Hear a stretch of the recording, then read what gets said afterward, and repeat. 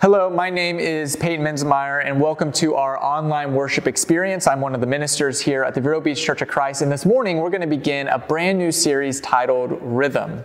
If you were with us last week, you'll know that Tracy Moore, our preaching minister, he concluded a year-long journey through the Gospel of Mark, where we slowly work through the remarkable life of Jesus. And that story came to its conclusion last week, and so this week we're going to try to begin a mini-series on the topic of rhythm. How can we reestablish rhythm in our life despite all of the uncertain times that we live in these days? And I want to first welcome some nice familiar faces at the table. We're always grateful that we can make this a little more intimate that way despite the distance that we have. And by way of introducing this topic of rhythm, I decided to do it by asking two boys that are staying with Darian and I that we have guardianship over for a temporary amount of time. And I had them on video. You'll see the instructions of what I gave them, but I think it's a perfect way to introduce this idea of what rhythm is. So let's watch that video. What I would like y'all to do is go ahead and pick up your drumsticks. And if you could, I would like for you to make music. I'll tell you when to go. And you're just gonna, together, y'all are going to play some music for us. So whenever you're ready, go for it.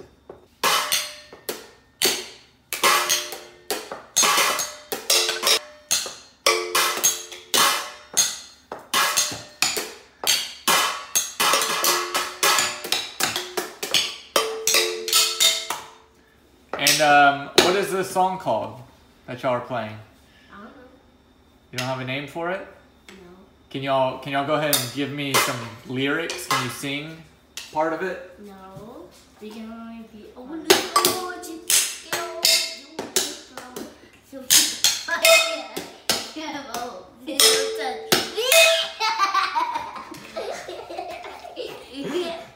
What was that song called? Music.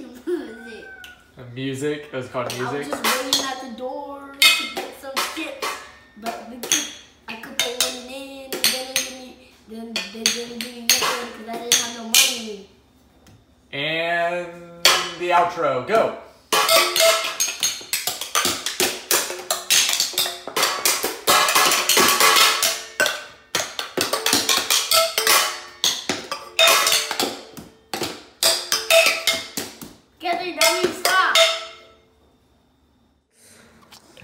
So there we just watched the boys making noise. Now I use that word pretty intentionally because while I asked them to make music, it's hard to classify the sounds we just heard as music. Why? Because music has a rhythm.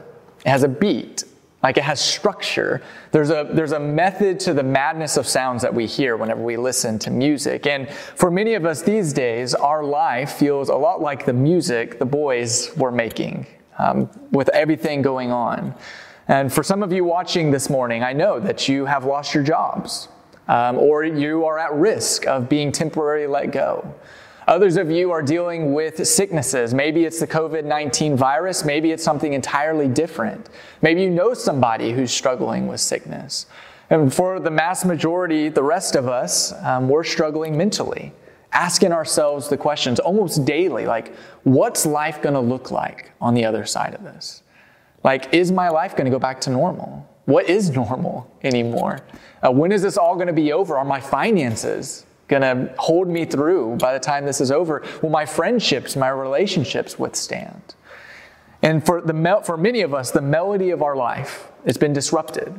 And we've been knocked off balance. And I want to begin our time, before we even dive into the topic of rhythm, I want to begin our time by reminding us of a truth that will help us withstand anything that we can face.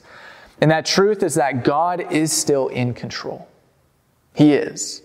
And the idea that God is good, the idea that God is seeking communion with us, the idea that God can make good out of any evil that this world brings to us, that those ideas, those principles, they can give us a much wider range of hope than anything else can. So hold on to that truth. God is good. God is in control through these times. So So for our goal for this series, Rhythm, is 2 parts. It's going to be a 2-part mini-series.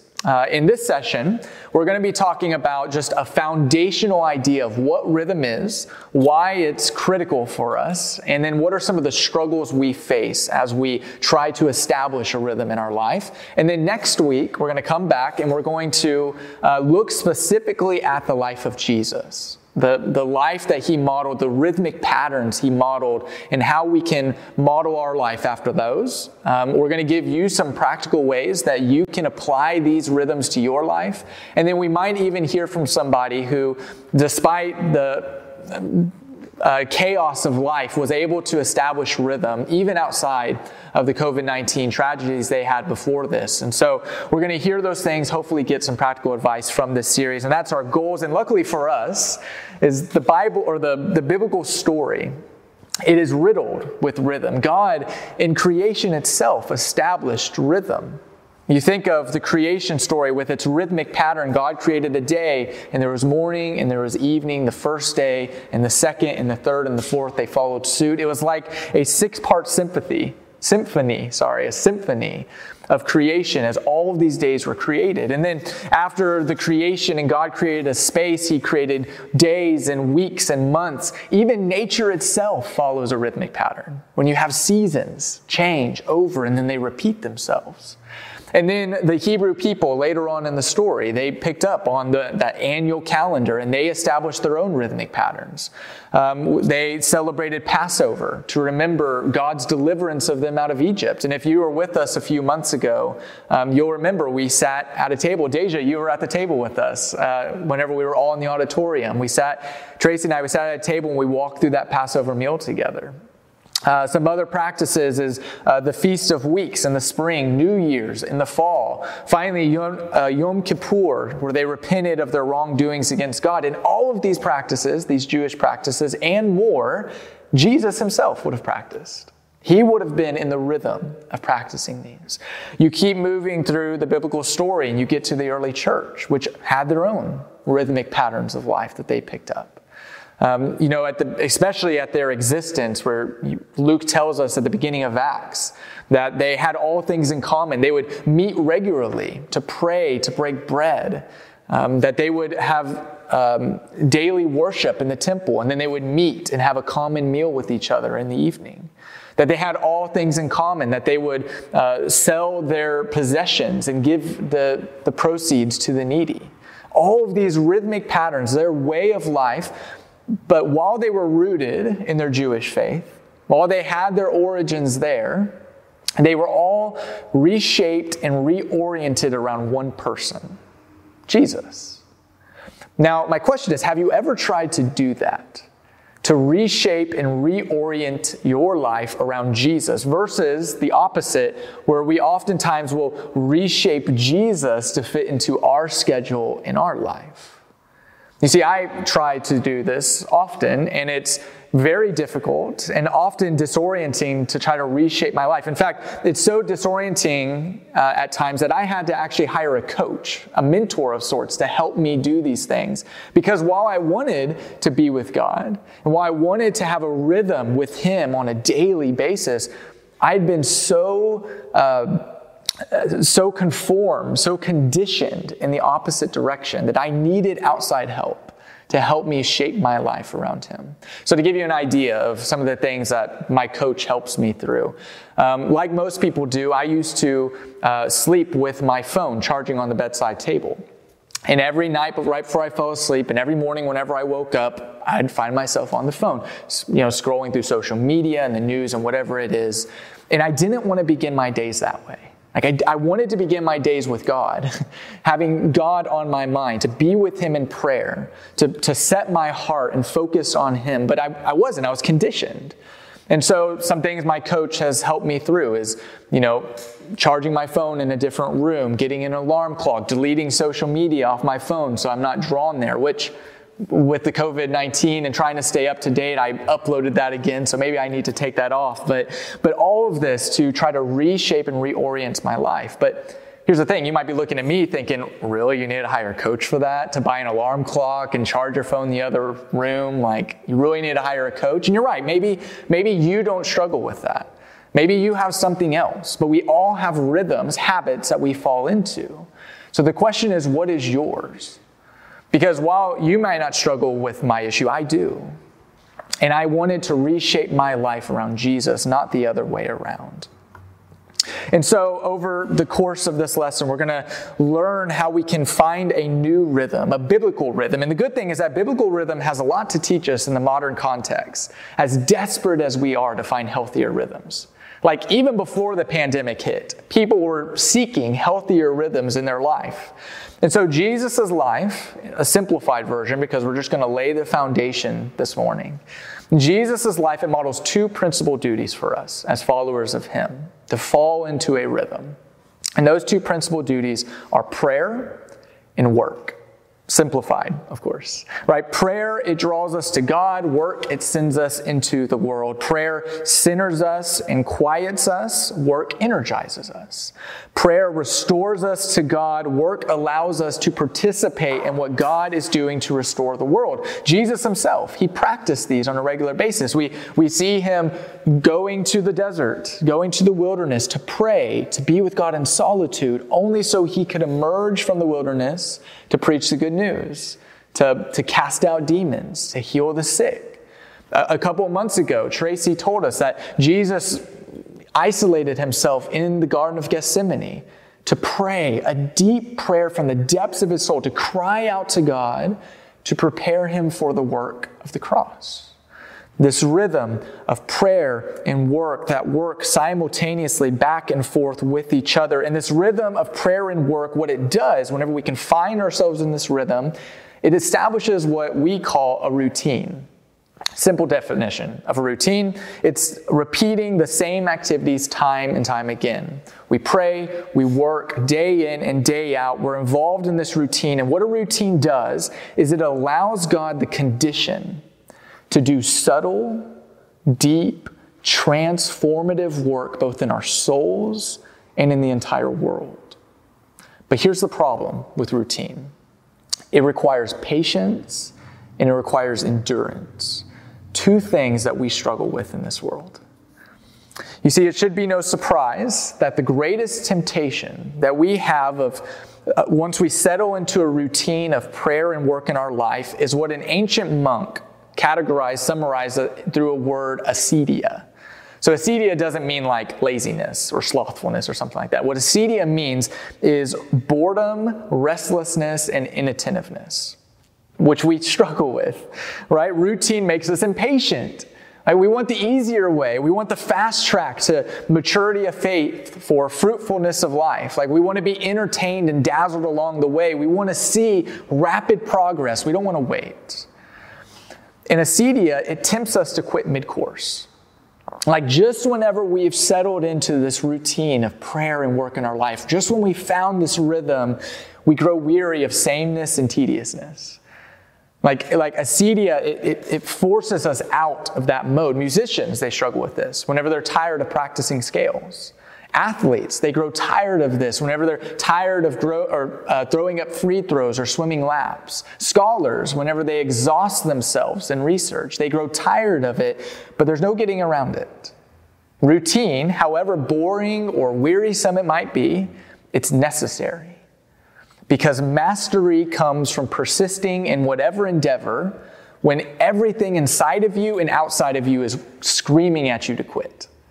That's true in music. It's true in athletics. It's true in scholarship. It's true in any other secular pursuit we might have, but it's also true in our spiritual lives, in our walk with God. You see, we in the West, we often view time as a commodity. We either spend it well or we waste it. And that's why we build schedules and to-do lists so that we can squeeze as much time and effort out of our day as we can. But what rhythm does, a rhythm of prayer and work, it enables us to relish the present moment, to sacrifice the moment to God, to sacrifice our work to Him through our prayer. But the problem is that whenever our balance is knocked off, as it is for many of us this day, we often will lean in one direction or the other, prayer or work. Right? We grow a tension between these two activities at our peril. See, on one hand, without work, prayer becomes rote and irrelevant. We're really good at voicing the words, but there's no depth and meaning behind it. It loses its purpose, it lacks passion, it turns inward. It serves the self. Like at some point, it doesn't even matter if our prayers are answered or not. We just pray for the sake of praying. And then you swing in the opposite direction. Without prayer, work becomes an idol. We work to make money, or in our case, we work to keep our jobs. We try to gain power and prestige. We try to advance in our careers. How about this one? We try to distract ourselves from what's happening around us through our work. We try to escape. And in this process, we become presumptuous. We think our work can accomplish good things, and we no longer need God's power or God's wisdom because we can do it on our own. And from the moment we were born, we've jumped on the treadmill. In our culture, we've jumped on the treadmill. And we run for the purpose of running faster. And we want to run faster so that we can raise our kids, so we can put them on the treadmill so that they can run faster. And everything becomes expendable. Our soul, even, becomes expendable for the sake of running faster than anybody else who'd be willing to try to run against us. We plan, we execute, we swindle, whatever it takes to get on top.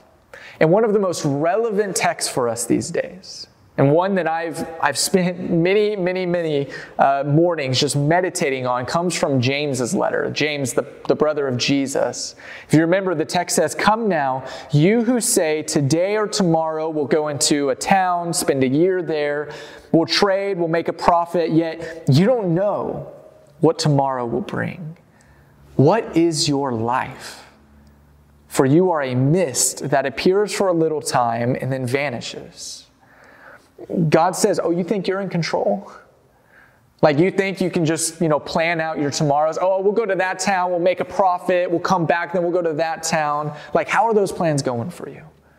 Like all of us in January, when we had big plans for the year 2020, how are those plans going for you?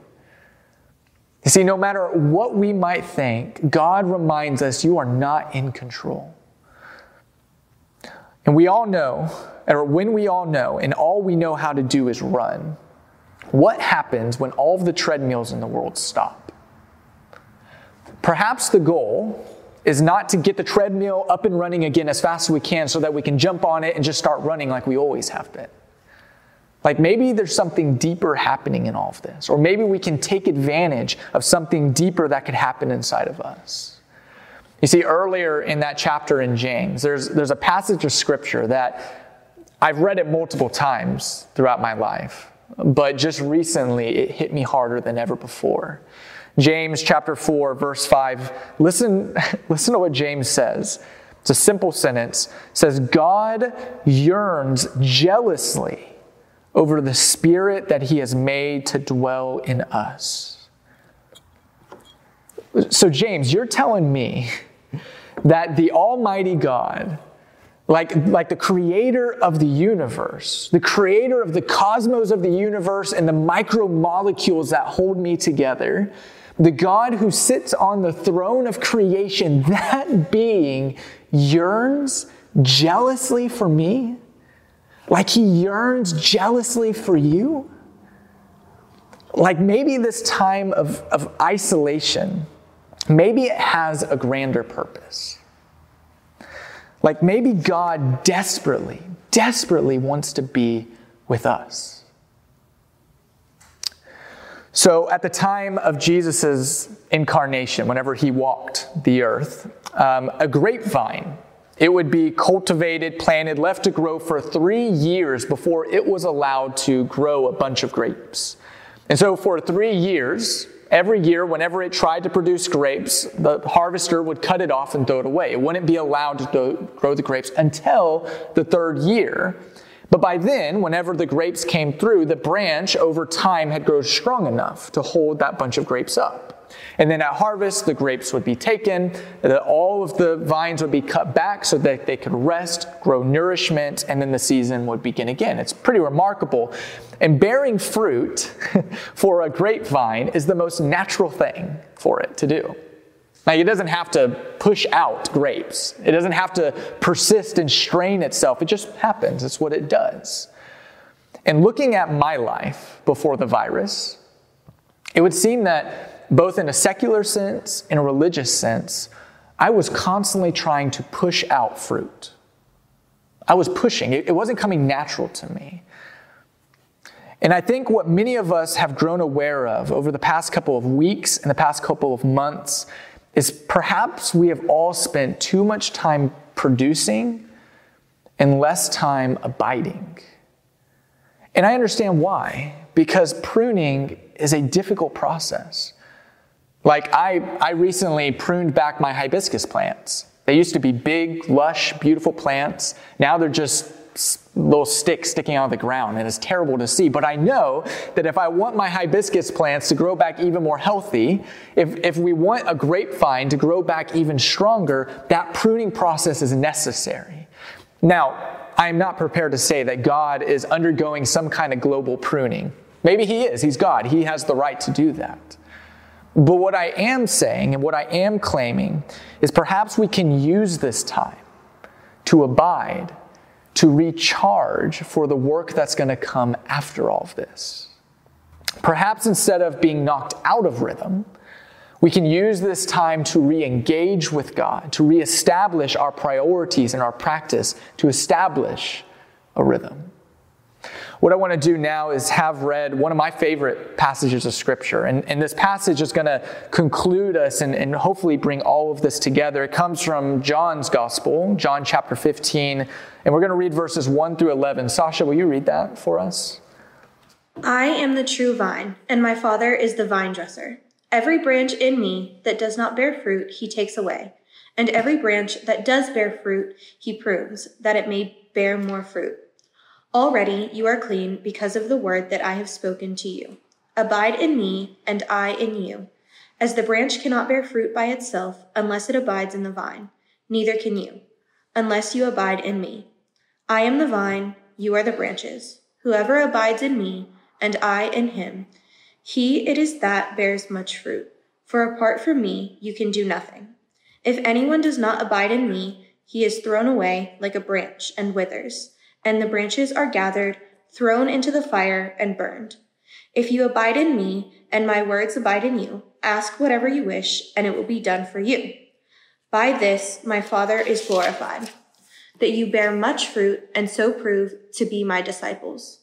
As the Father has loved me, so have I loved you. Abide in my love.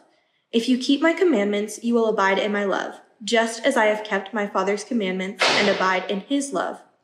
These things I have spoken to you, that my joy may be in you, and that your joy may be full. Jesus is the true vine, and he calls us to abide deeply with him, to connect with him. And what time better than these? To find moments to abide deeply with him, because apart from him, we have no life. We have no way to gain nourishment. It's through the vine that we gain life and nourishment to help us through. And so for the next couple of weeks, both this one and next, we're going to be looking at rhythm. How can we establish rhythm in our life the way Jesus did? And that starts with first learning to abide with him, to understanding where our true strength comes from, and not looking outside of this. Next week, we will continue this rhythm series, and we will again look specifically at the life of Jesus and the model he gives us of finding rhythm in our life to model our life after. And then we'll be giving you some practical ways that you can apply rhythm in your life today. But for now, to conclude our time, let's go to our God in prayer. Lord, we are weary. Our motivation is lagging. We are so in need of your strength and your fresh touch to get us back on track. God, your word says the joy of the Lord is my strength. And if that's true, then we need your joy to replace these bone-tired parts of our mind and body and soul. Renew our rhythm. Lord, fill us with your supernatural power to overcome every obstacle in our path. And with our eyes on you, with you walking beside us, working through us, we're going to make it. God, we thank you for that hope that we have in you. And we say this prayer in the name of our Savior, Jesus. Amen.